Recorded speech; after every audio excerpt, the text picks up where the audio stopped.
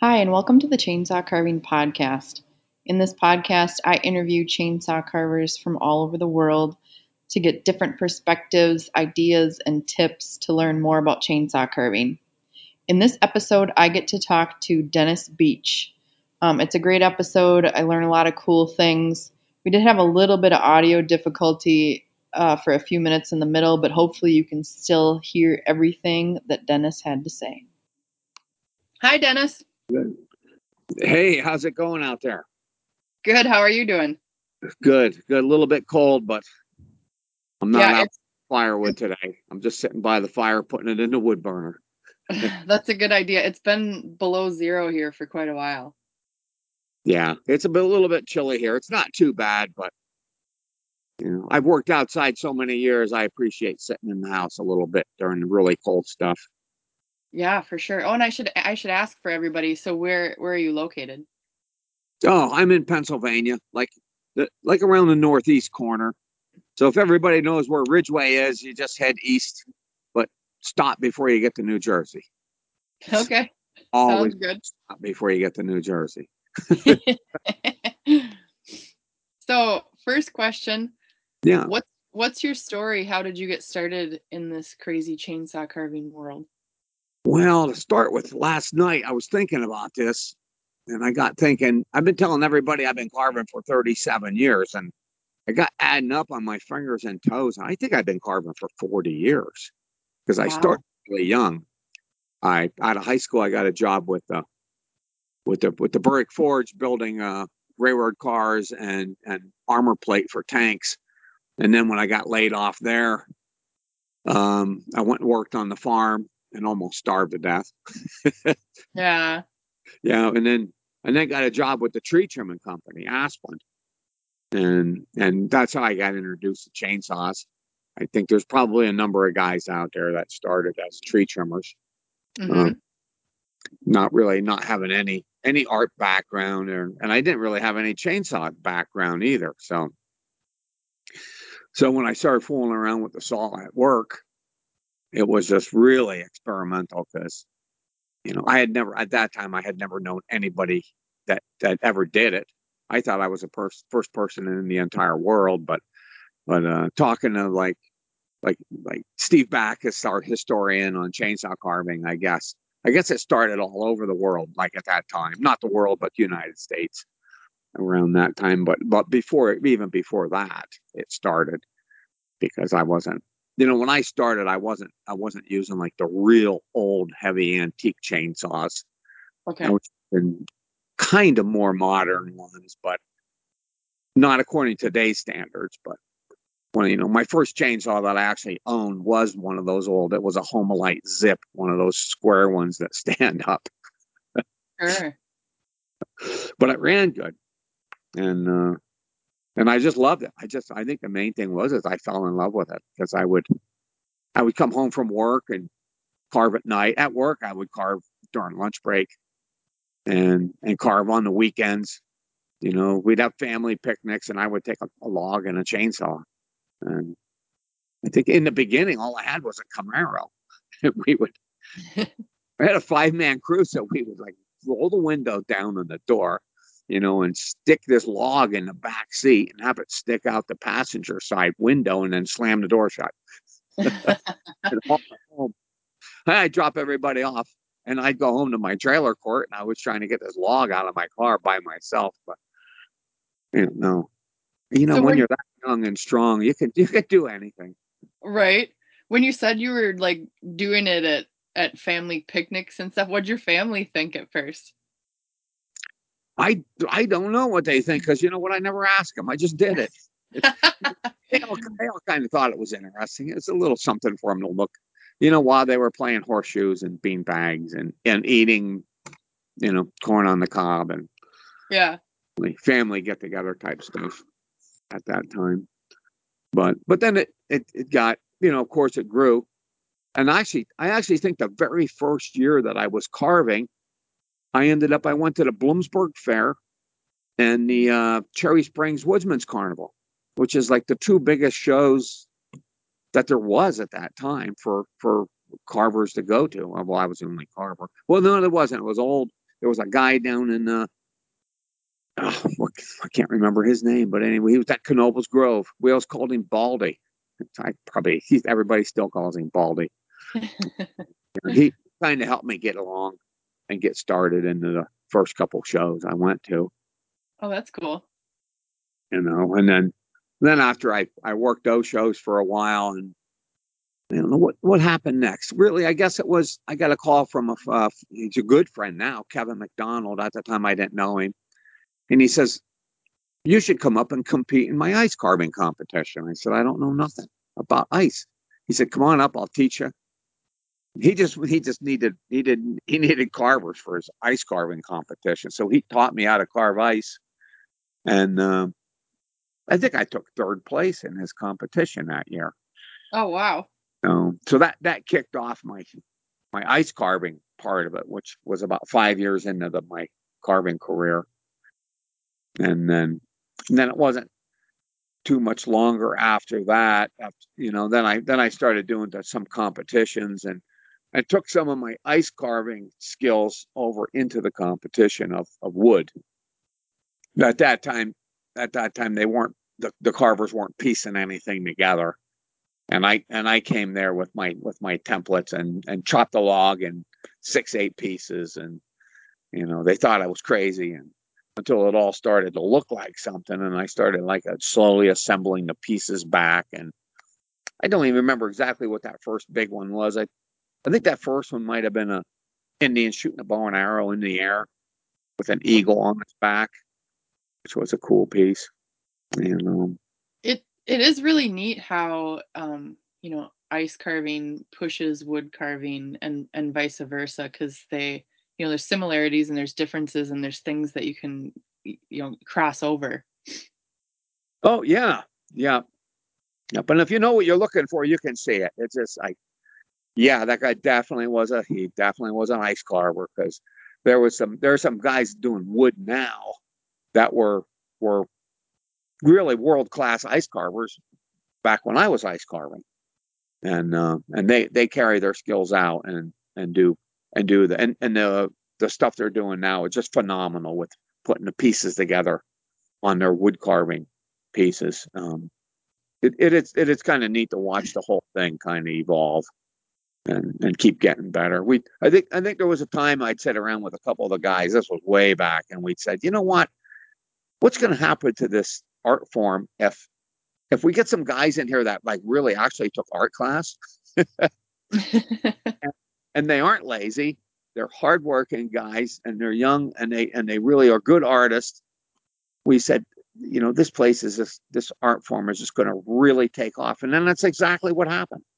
You get a lot of new guys coming in. They have art training and really skilled and do multiple, like they do paintings and drawings and clay sculptures and ice sculptures, and then everybody brings all their knowledge to the table when it comes to wood carving and combine it all in there. Oh my gosh, the whole world jumped forward when the guys started using the airbrushes, for Oh yeah. painting fine lines. I mean, I had an airbrush, God, years and years and years ago, but I only use it for like 1 or 2 projects. And I don't know. I don't know if it didn't work right, or it just got put aside on the shelf for 20 years until it got reintroduced, and some of the guys were doing some real nice work with it. Ben Risney is out there doing some really nice work with it. A lot of the different guys out shadowing. Even if you're just running one color in your gun, just a brown stain, and all you're going to do is shadow with it, it just poof, it just brings it alive. And God bless the guys that can get in there and put, and then or take the time to do all the different colors and do the real super fine lines. Wow, Joe Dusha does an excellent job with the airbrush, but he was trained in it and he had knowledge in it. A bunch of us, like wood hackers, like I always said, we pick up an airbrush and we're like, we never took a lesson in our lives, but we throw some paint in there and squeeze the button and paint comes out. So, I know with me, I did a lot of well, I shouldn't say a lot. I did some airbrushing with like water-based paints, but at shows trying to use water-based paints, I was always clogging my airbrush, so that's why I set mine aside. But Ah. talking to these guys, they're all well, I shouldn't say they're all, but a lot of the guys I've talked to are using oil base so that it doesn't clog when you're trying to hurry. Well, I use oil base, and I always figure water base would clog less, but I've never actually tried it. Here I am. I'm an old pro at the whole thing. All these 40 years of carving, and I've never tried water based paint out of an air gun. Yeah. But I figure, man, that'd be nice because when you're done with it, just keep a 5-gallon bucket of water and just throw the whole thing right in the bucket. Right. Keep it from drying because I definitely am not going to stop during the day and wash my air gun out 3-4 times. Yeah. In fact, I don't. I've got, on my oil base, I just take the stain bottle off, stick it to the side. I run some thinner through it. Actually, no, I run gasoline through it. And then I got a cup with a little hole cut in the top of it, just so my airbrush the tip of it can stick in. And it just sets in like a bath of thinner gasoline, lacquer, whatever I happen to have. Yeah. And and then I never have to clean it because in the past, every time I went to clean an airbrush, I always ruined it. I always ruined all the washers inside. And air would flow back through and flow through the paint bottle. And I'm calling Joe Douche. Joe, what's wrong with my air gun? Yep. Said, well, you just ruined another one. Throw it away. So buy another cheap one. I think what he was thinking was just don't buy a good one until you stop destroying these cheap ones. That's good advice. But yeah, I wish I would have got into the airbrush more in the past because like just like when I had like my yellow show truck, which is now retired, but we hand painted those logos on the side of that truck with little paintbrushes, which Yeah. would have been nice to get in there with an airbrush and just and do it like that. But Right. That I was don't know. actually one thing I was going to ask you. Yeah. Um, I feel like you're really known for your incredible fair setup. Like when you mentioned your yellow truck, can you kind of tell us about it or what's important in your fair setup? Well, the fair setup started with one of them dining canopies with the guide ropes. And when I used to go to a big show, I would just carve like 2 or 3 big, like 8-foot tall bears, and then just tie the tent onto the bears. And then it moved from there up to like one of those the 10 by 20 tents that everybody has. But I would put a plywood floor down, Okay. and then I moved up to like taller legs on the tent, and then I moved up to an elevated floor, and then when I got this truck, and I always had this truck in my head. I wanted a truck with a door on the side. I don't know where I got that idea from. I think it was an old John Wayne movie where he was friends with these gypsies that had a show wagon that the side would open up into a stage. I don't know. Sure. You pick up different things through life. And so I found the truck with the side door that opened, and I'm like, man, all we need is some big old barn hinges. Me being a country boy, that's what I thought. Barn hinges, why? Because that's how you hinge big things. So Yeah. put the stage out. It wasn't big enough, so I put wings on it, and put some adjustable legs underneath it, so, and sturdy too, because you think, well, I'll just like put this little log out there, right up until you're at a show, and then your brain stops and your ego takes over. Now, pretty soon, you're rolling. You get 5 guys from the audience, and you roll this like 800-pound log out onto the stage, and I was it never completely collapsed, but every year I would like have to pick it up and roll it, like pick the bottom of the stage up and get under there and put screws and wood glue and metal brackets to hold this thing together because it would Right. crack, break, but it was as I was always thinking of the show. I always wanted to sell the entertainment part of it, which I got a good grasp on it. Never got it to the point where I really was aiming for, but But I was aiming high. I was aiming so high, I wanted to get paid for the entertainment without even having to really carve much of anything. Yeah. But I watched the other shows at the fairs, the entertainment shows. They had loudspeakers, so I got a loudspeaker and the music, and the amplifiers and got all the lights and from there I was trying all kinds of stuff. I tried strobe lights. I used to try and do a night show where I would like duct tape flashlights onto my chainsaw and then carve, which didn't work. The flashlights got smashed. People what I was doing. And I'm like, all right, okay, I'll do the fire show. What no, you see these other guys that are saying, oh well, we did the fire show. They dump a little gasoline on and light it. Well, I hollowed out a log and then put my big torch down in the bottom of it and made like it was like a jet engine, this thing. And once it got going, I would put a leaf blower down there, and which would really make it roar. I'm talking, it had flames shooting out 20 feet high and sparks. And I'm doing this out of fair, so you had to do it someplace where the wind was blowing all the sparks into like a vacant parking lot and small children and baby carriages and dogs and stuff. So it would take a lot of work to set it up because I put netting around it. So I had to find a volunteer that worked the garden hose because he had to like spray me with water while I was carving because I'm Wow. hot. This wasn't like a little smoke coming out. This was like a blowtorch. And then I had somebody sitting back plugging and unplugging the leaf blower because if it got blasting too hot, it would like scorch my hair. I remember it all was good until we burned up the leaf blower burned up and caught on fire, and it just got to be so much work, but Right. people were looking forward to it. This one fair I would do it like every Friday night was fire show night, and it worked good for a while. What else did I tried to like on your rock and roll band you got the smoke machine with smoke rolling out. Oh, yep. So I got one of those, and the smoke's rolling out like before the show, and I'm playing my introduction music, and nobody really looks like they're really all too enthused. A couple of people asked me if I had anything on fire in my truck. I'm like, no, like rock and roll smoke. Don't you know? Like I'm a rock and roll star. They're like, no, we didn't know that. So, so I would get up on stage and start carving. Well, I always had fans to get rid of the exhaust fumes.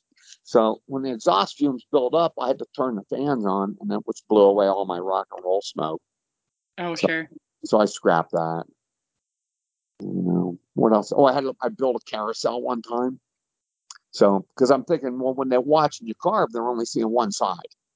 So if you had a carousel that turned really slow, they could see all sides of it. Well, the carousel turned slow, but just a little bit too fast. You almost had to run around and kind of chase it around. Oh, yeah. So I just kind of like dug my feet in, took the stance, and just carved like hell as it's spinning around. I'm just carving, carving, carving. And it just didn't have the effect because somebody's like, well, we always like to see you like move around, do your moves. The carving was moving, but you were standing still. So I sat down on the ground and just put a nice piece on it, let it turn through the whole fair.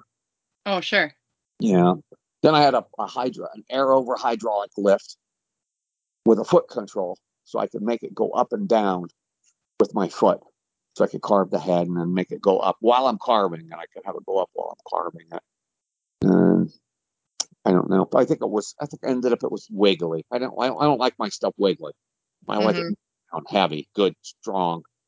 Even when I'm doing a stand-up piece, like a 3-4 feet tall piece, I screw it down to the stage. Even if it's a 18-inch diameter log, I'll screw it right down. Yeah.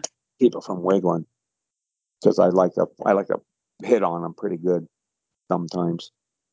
Yeah, I don't like it when stuff moves. Yeah, yeah. I like to slam them, and which kind of broke some chains over the years. These guys are like, oh yeah, I run this nice tiny little chain on this like 24-inch bar. I'm like, yeah, that would last me about 5 minutes. I I had that snapped, which I did. I snapped a lot of chains over the years, but it's always worth it. It was, if you're gonna throw a saw just for the effect, if you have to break it a little bit, just fix it. Go back all in the show, and for being, I don't know, how would I say, for being at the same show, or being at the same show that the auction brought the fair so much money, I just kept working my price up. So I got paid really good.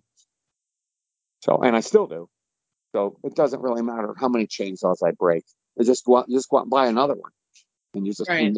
buy, and I don't buy the cheap ones. You buy really good ones. If they break, you just fix my, you know what, when they break, I'll take a magic marker and I'll write right on the saw what's wrong with it.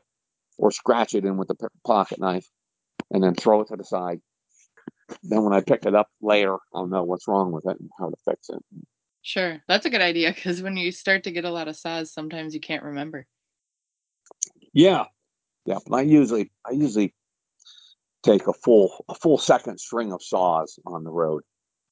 Like if first string is, 6 saws, I'll have 12 saws with me on the road. So if one breaks, I don't have to fix it. I usually do. I usually just Yeah. hang out in the truck afterwards. But oh yeah, getting back to the truck. Um, it's like a permanent workshop out on the road. When I set that truck up, I put receptacles everywhere I need one. I put air supply everywhere I need it. And like each of my grinders I never change a bit in the grinder. I think I have five die grinders and at least one right angle grinder, if not more. And there's a holder for each one. And each one has just enough cord on it to reach out all the way out onto stage and to the far end of the stage. And boom, right there, that's all the extra cord. And each one, when you're done with it, you go like 1, 2, 3 flips of the cord, and there's a wooden peg sticking out. You flip your wire on the peg, tool goes in the holder. That's it. It's done. And then you always know exactly where everyone is. You're not plugging and unplugging tools, and it makes it go so much faster. And Oh yeah, I bet. yeah, and before every show, every saw is gassed and sharpened. Every saw sits in the same spot. Now they may look like they're just on the floor, throw to the side, but all the small ones are to the right, all the big ones are to the left, and they're all in a row.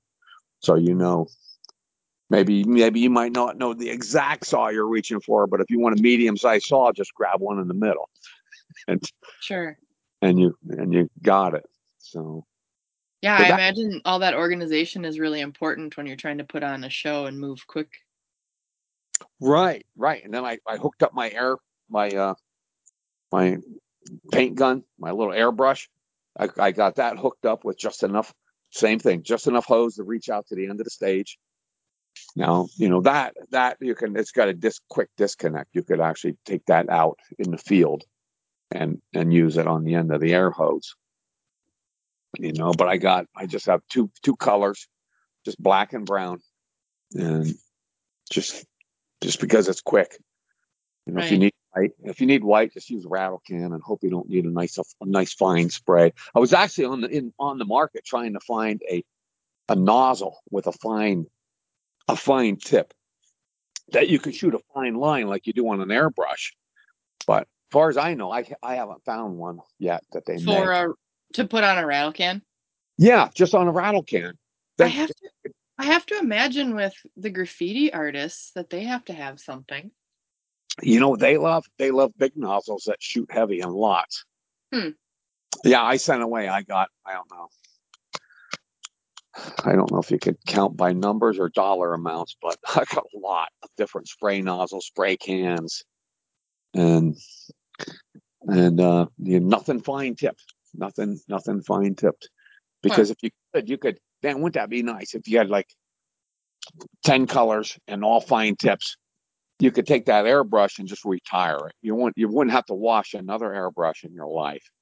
Right. Just buy a whole shitload of these tips, then just and then have a glass jar that you could just throw these tips in with lacquer thinner in it, and just keep reusing them. Yeah. But I ain't found it yet. That was my brainstorm. I thought for sure that was it. I could have nozzles, but I get a lot of brainstorms, and every once in a while you'll get one that works, or you'll get 5 that works, but by about the second show of the season, the second fair, then you find out it's bullshit. It's just a little bit too much work. I don't really have time to do this new idea that I came up with. It's not essential. And then before you know it, you're right down to bare basics like caveman. You got you're right back to like chainsaw, right angle grinder, 2 die grinders, a little torch, flap wheel, and you're done. And push it aside and get ready for the next show. You're doing 4 shows a day. I've done, the 4 shows a day is tough, but anybody could do 4 shows a day. But can they do that 6 days in a row? Pack and unpack the 7th day, and then do that for like 2 months straight every single day. That's the tough part. Right. Oh, I can imagine. And I know sometimes and I don't do fairs because the fairs by me that I've been in contact with don't want to pay. But um after a show, if my husband's with, I'm so thankful that he can help me pack because when you're packing by yourself and you just worked all day, you're exhausted. Oh yeah. Yeah, and there's so many times if you're doing what they call a circus jump where you're leaving someplace on a Sunday night and you have to carve Monday morning. So you have to pack at night and drive at night and then set up in the morning and start carving by noon. That's tough. I've gotten rid of those, but to working 7 days a week, I'll usually pack on a Saturday night and then pull out early Sunday morning. All the carnies pull out Saturday night. So when you wake up in the morning, the place is kind of like a ghost town, and then you can get out and get moved. This might be a good. So I was going to ask you, how have you seen like chainsaw carving events and or fairs change over the years since you've been doing it for a while? Well, in the beginning, I was just looking for places to set up that, and I was paying to get in. And then pretty soon I was getting so many, I said, well, I'll go to your event, but I'm not paying nothing. And then I so booked up, then I was like, okay, well then you got to pay me, $100 for the weekend or I can't make it. I got other places to go. Yeah. But which it took years to work that up, Now if carvers can step into the carving show world and say, oh yeah, well, carvers are getting 200 a day or 600 a day. Sometimes I get educated. I'm not finding out these guys are making, 600-700 a day just in the entertainment fee, and they're keeping all their carvings, which is great. I mean, the higher price we can get, the better. Yeah. But I mean, what really boosted me ahead was the deal where you get paid a high daily rate. The fair keeps all the carvings and then has an auction at the end. So it's kind of like selling your carvings in bulk at a wholesale price, which is wonderful. And that was Brian Ruth came up with that one, and it was probably one of the biggest things that ever vaulted the industry forward was that concept right there. And the show times and doing show times, scheduled show times, it was a love-hate relationship, because if you don't have scheduled show times and you don't have to start at any certain time, it's really hard to get a lot of work done that day. But if you post them out front, show times 2, 4, 6, and 8, you're going to be there. You're going to do that show come hell or high water. You don't care if you stub your toe or if you're half bleeding to death. You'll put some black tape on it, and you get up there on stage and you do the show. Right. Hardest thing is mentally getting burned out. Where I've already sat back behind that truck and was like, damn, the last thing I want to do on the face of this earth is to go up there and carve another show. I'd rather just sit right down here and cry. But it's always, if you could get them saws gassed, if you could get on stage and pull that cord and start that saw, everything's fine.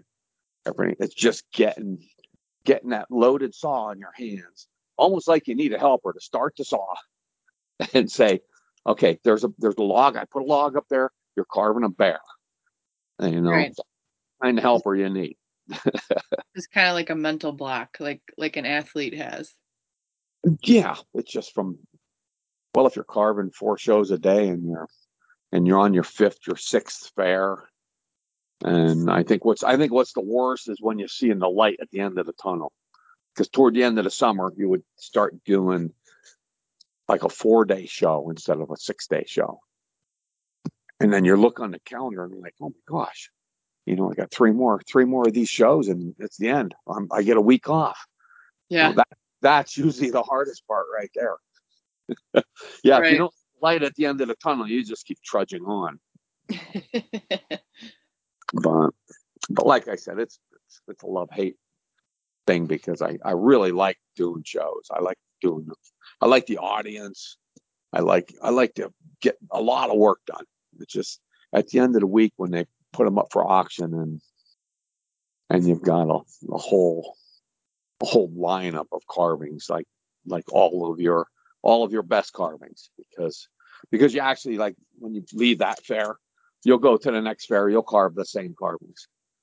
You know, you'll start off, you'll have your perched eagle and, you know, your bear in a stump and your bear holding a welcome sign and Right. your cardinal bench, and you've already carved at 4 different fairs, so you did all those carvings 4 times already this spring.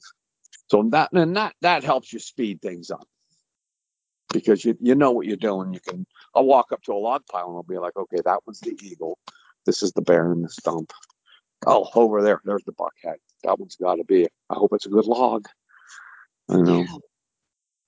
just from doing it so long. I imagine I think that's part of the reason why I'm kind of slow is I mainly do commissions and I'm not carving the same stuff over and over, so I have to think too long. Oh yeah, I don't know. Commissions. I used to carve with Rick Mack. You know, great carver. He passed away. Um, I always called him my numbers man, and he would keep track of numbers, and he did all commission work for like 2 weeks, and then for the next 2 weeks he did not a single commission. He just hammered out, you know, pieces that he wanted to carve, and he made 75% more money that way than he did doing commissions. He would Yeah. make 75% less money doing commissions, because it I've heard takes that so. from a lot of people. Yeah, yeah, but it's now, if you've got a really good roadside market and you could sell all of your pieces, that's great. You know, or if in the summertime you go to the fair and do auction shows or something. But a lot of carvers have to rely on their commission pieces or stump jobs, which is like a commission piece. I mean, Hmm. you could go do your stump job and you could say, hey, you know, if somebody wants a squirrel, you could say, oh, yeah, I'm not doing a squirrel. I'm going to do bears. If you don't like it, I'll pack my saws up and leave. That works. Yeah, yeah, but carving fast helps a lot when you're doing pieces that you're so used to doing, because Right. you can do your 1 or 2 big cuts. So you got a nice big face, big flat face. If you make 1 big cut, you got a big flat face looking at you. Now you can draw that silhouette on, and now you can cut that side silhouette out. Well, now you're cooking. If you got that much down correctly without screwing up too badly. Right. when Good I tip. when I when I'm doing shows, I do a lot of head work. You know, when I'm doing benches in the morning, I'll wake up and I'll assemble the whole bench and carve half of it or 3/4 of it. And then come showtime, I'll get up there and I'll just carve one bear, one end of the bench. and do it that way. Or say if I'm doing a big, say like I'm doing a big soaring eagle, okay, set your log up. So I'll make all the cuts on the backside, like the back of his wings, all the swoopy cuts for the back of the wings all the way down. And then you can get on there and you can draw the silhouette of the eagle's head and the tail and the outline of the wings. And you can turn that all back toward the back of the truck.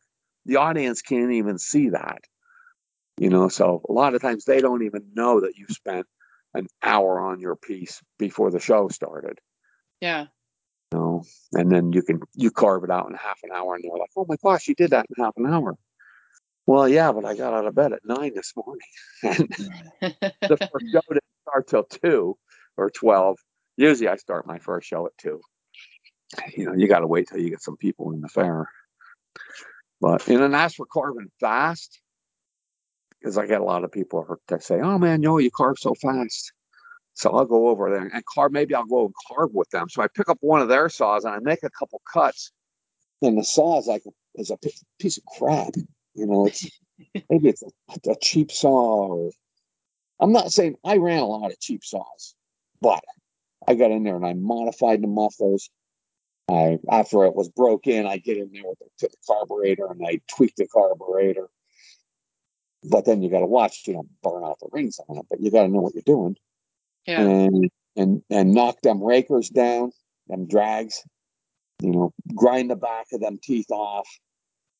Get that chain as sharp as the motor will carry it.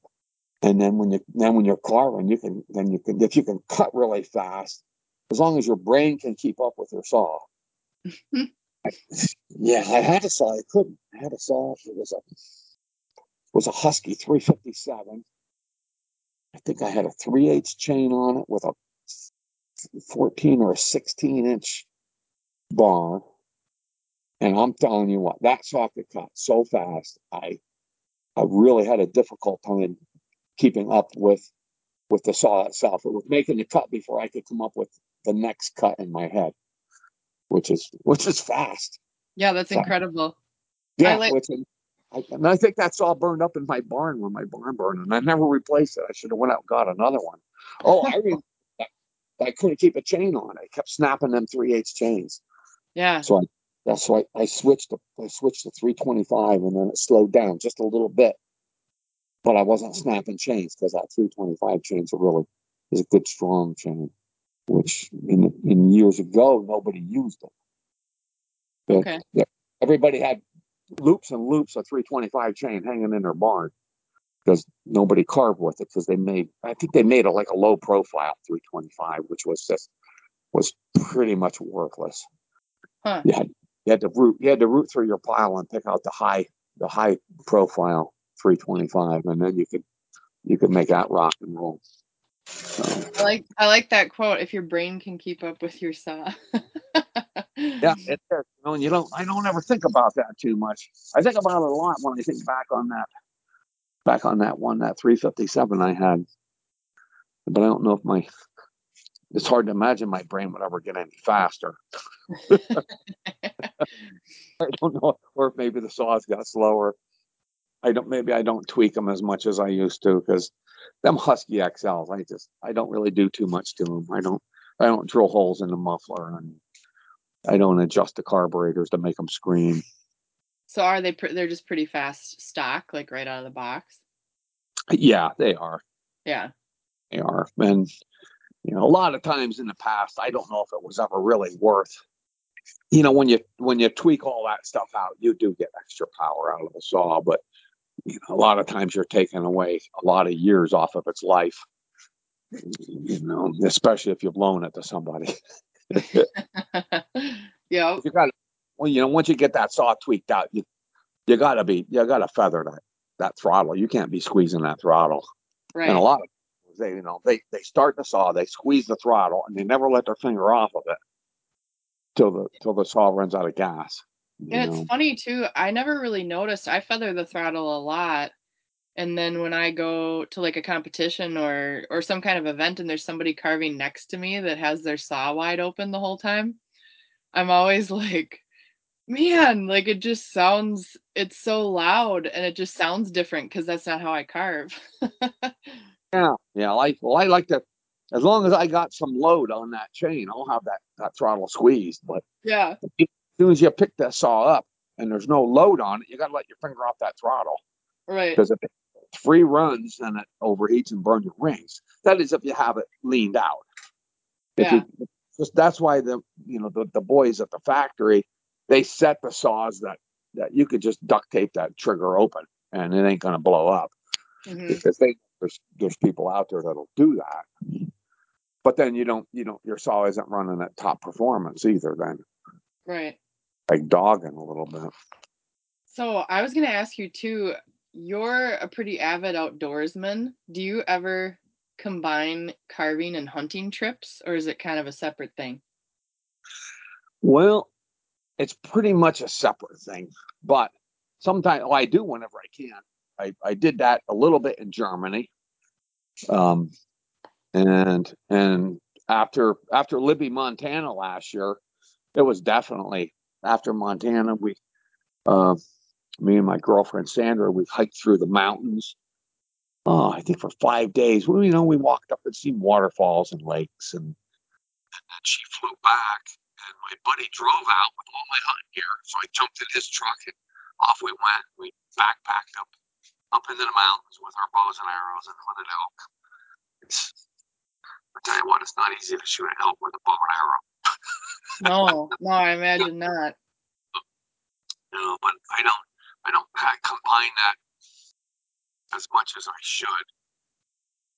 But in the summer, the fair circuit, it's really just concentrate on just getting them fairs done. Yeah, And then, well, it's probably a whole different set of gear too to bring along. yeah, like the hunting, and boy, if you're gonna drive out, you're gonna pull your carving gear and your hunting gear. It's just too much. Right. It's we drove out to Montana and did that when my yellow truck was running. Well, that yellow truck had a really small motor. It was just a gutless wonder. It was like driving a giant cardboard box down the highway with a rubber band wound up for the motor. And we drove that thing all the way to Montana with chainsaws and camping gear and hunting gear and stuff. And we did it. It was successful, but I don't know if I want to haul it again. I mean, I'm going out again this year. Let's see, last year I gave all my saws to one of my neighbor carvers here, and he hauled all my saws out. And then I flew out with a suitcase full of grinders, like grinder bits and stuff. Sure. And then stayed in one hunt. But of course, one of the saws I sent out were my third string saws because on my fair circuit, of course, I had my first string and second string. So the third string saws, I was up in the old horse barn digging through the pile of saws, and they had all ran when I threw them in there. 5, 8 years before that. So I had to get them all running and to my buddies in the springtime so that he would have them store them in his barn till the end of summer to haul them to Montana. So it's like a lot of planning, Yeah, yeah, it does sound like a lot of planning. because once I started my fair circuit, he was starting his travel circuit. We weren't going to see each other until we shook hands in Montana, like 4 months, 5 months later. So it Yeah. was quite interesting. Do you think like how does all of your time outdoors, like, hunting or hiking or anything, how does that affect your carving and your creativity and what you make? Well, you know, as a carver, I'm always looking at everything. Always, I don't know. I think I look at things more intensely than most people. Sometimes I just look at rocks, just trees, the way they grow and crooked. That one archery trip was with Joe and Tom out in Colorado, and we were looking at amongst them big old red cedars, them old twisted. My God, they were so beautiful. Yeah. So I think I half skipped elk hunting and just took pictures of dead trees the whole time. But I think it's more to keep me from getting burned out, because from pushing so hard for so many years, when the COVID summer came up, which was the COVID summer was what, 2020? Yeah, I've lost track. yeah, 2020. And they told me that I was a non-essential worker and that I should shut down my business. And you know what I said? I said, that is just fine with me. Boom, I shut. Every fair was shut down. I had enough chainsaws just sat out there, and I just grabbed my fishing pole and we put a license on the boat. I bought new hiking boots and camping gear, and I think we joined that hiking thing on Facebook where you go. They show you where all the trails are, hiking trails and waterfalls. And we just hiked the new waterfalls, all the time. It was the best summer I had since I was in high school and had summer vacation. That's awesome. And then the next year when I went back to carve, I think was my best carving year ever. It was like the auctions were like record high auctions. I didn't carve as much. I don't know. Something inside of me said, well, you don't have to carve that hard. And I did, but I carved that long. That's the same amount of hours. And the carvings were like, poof, they were just so much nicer. I think because I was like more enthused on it. Um, so, so yeah, then I think they were talking about shutting down Pennsylvania again. I'm like, yeah, do it. I got all my camping gear here. I got some MREs and some dried food. Let's go. Well, that's cool that it was so like rejuvenating and helped with your creativity and everything. Yeah, I think that's the main thing. That and sometimes I just get enthused. I'm going on a mountain lion hunt here in a couple weeks, and I think I'm probably just gonna start carving mountain lions now after that hunt's over. I'll be Right. I'll be out in the barn, doing mountain lion. I'll probably drive out and carve some of the Joe. You can just do mountain lions like crazy good. Yeah. Yeah, the one that he carved in Libby was pretty cool. Yeah, and I like hanging around. He's just a good guy. Yeah, definitely. Yeah, well, and then that whole gang there, the Bonnies. It was. I used to whenever I was like feeling like really high strung, I'd go out and part with Rick. But he was so mellow. So Right. I'd mellow him down, and then he would mellow me down, and I would pep him up, and we carve for a week, and then I'd come home and everything was good. That's awesome. It's so cool to just to know that about different people and just to surround yourself with people that you know are like uplifting and make you a better person. It's always a good trip out there to hang out with them boys. So, do you have any advice for carvers that are wanting to be like an entrepreneur, and have their own carving business, especially with this crazy, like, I don't know if I want to call it unstable economy? Like, what advice do you have for people right now? Well, I don't know. It's different now than when I started. When I started, I did not quit my regular job for 10 years. I carved for 10 years before I quit. But Okay. one reason I stayed, well, because I wasn't that good. I didn't jump forward like the carvers can nowadays. They just got so much more information coming in. And even if they sit and look at pictures all day, Right. it jumps them forward. Yeah, so I waited 10 years. You don't have to wait that long nowadays, but yeah, I didn't have to like slave hard at it because I fell in love with the carving. So I loved it. I love to do it. Mhm. But to get started, you got to put in long hours. You got to set that alarm clock and start carving early and carve all day. Not even necessarily carve, but work because you got you got saw maintenance, truck maintenance, you shovel sawdust and get logs. And, I was always out driving out and getting logs and meet my tree trimmers on the job, and they would help roll it into my truck. It was just it is a lot of work, but if with like I said, with me, like falling in love with it, it was easy to do. It was easy to put in the time, and it sure helps being a penny pincher. Yeah. I mean, if you're carving, if you're carving hungry, that's good. You're going to carve hard and fast if you need some food. And I've seen carvers that I was at shows and they didn't have enough money to buy a hamburger.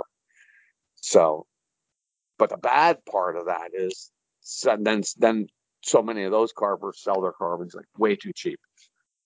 Right. Way too cheap. I used to go to shows and I wanted to sell almost every carving I had before I come home. I wanted to come home with maybe one, maybe two carvings. But then you have to work really hard to get more carvings for your next show. So I started learning if I up my price, I'd come home with twice as many carvings. And then you didn't have to carve quite so many to get prepped to go to your next show. I mean, this is like selling when you would go and do a selling show.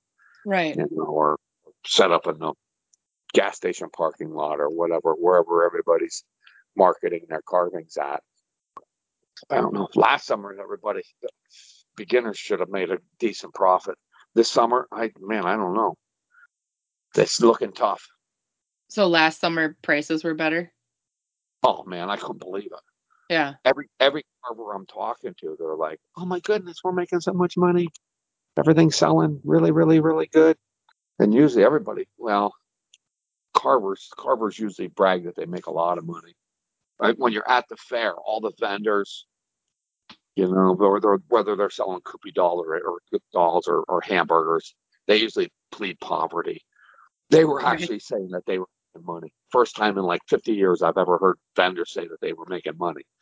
That's interesting. I wonder if it was like, I mean, I'm not an economist. I don't know. But I wonder if it was like the stimulus checks or people having time off because of COVID to go do stuff, or it's interesting.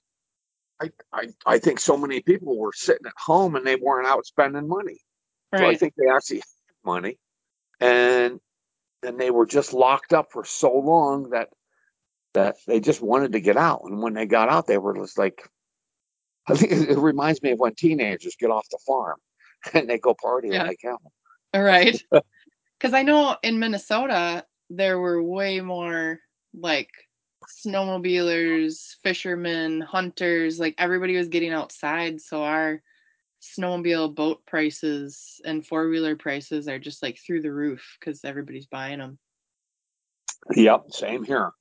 Same here. They're buying a lot of going out into nature equipment. Yeah.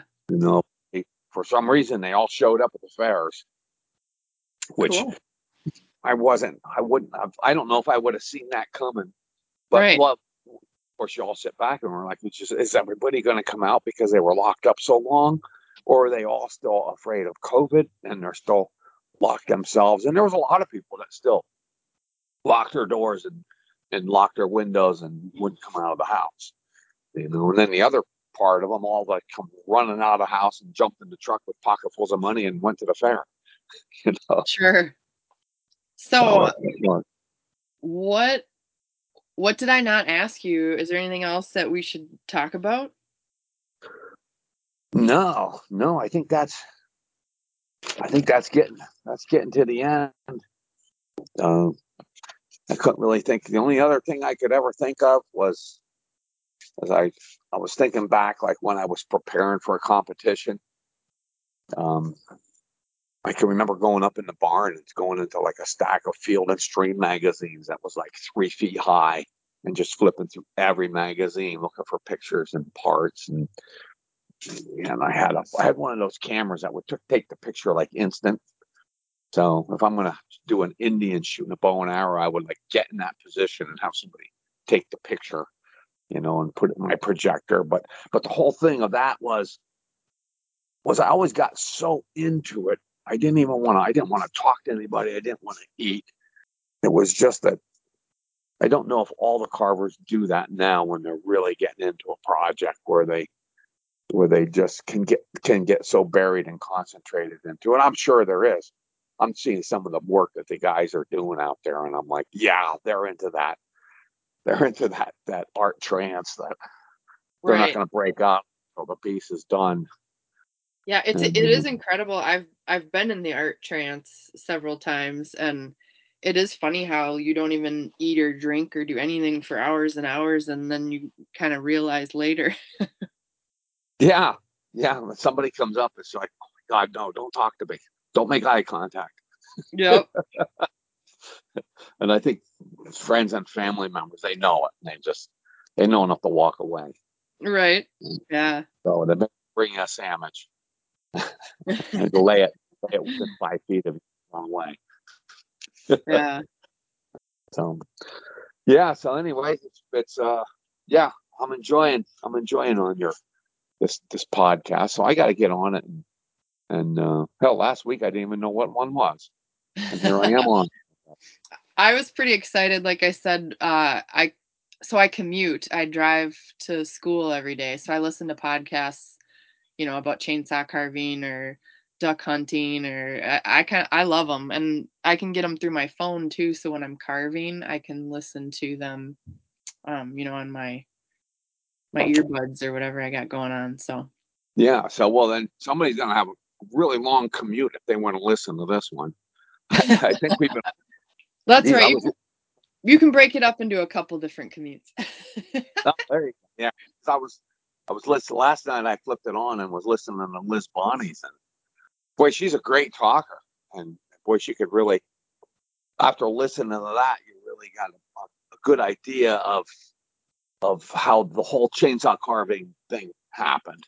Yeah. Well, of course I knew it because I was there. I lived through it, but to listen to Liz explain how it all come down in steps and built its way up, and she said it more than once that it steers its own way and it Right. goes where it's going to go, and you can try and steer it a little bit to the right or left, but chainsaw carving is going to go where it goes, you know, and Yeah. it just a lot depends on the artists themselves and that their art and how they're marketing and how the world looks at it and how the world's buying it and and then different aspects of the world like the entertainment we're still just barely scratching the surface of the entertainment end of the whole thing because everything and then guys are saying about getting shows sponsored and this sponsored and that sponsored. Well, it hasn't gotten picked up by television yet, Right. like football or car racing or something like that. I think once the television picks it up and runs with it, and then they can sell advertisements for it, that's when it's going to really take off. And I don't know what's going to push it in that direction, but that's a direction I'm looking for it to go in. I don't know if it'll ever get there, but if it Right. does, then it'll be like a shot in the butt to go. So anyway, I talked your ear off for an hour. No, that's fine. I really appreciate you being on. I know it takes time and a little bit of preparation, and it's awesome to talk to you. Thank you for listening to this episode of the Chainsaw Carving Podcast.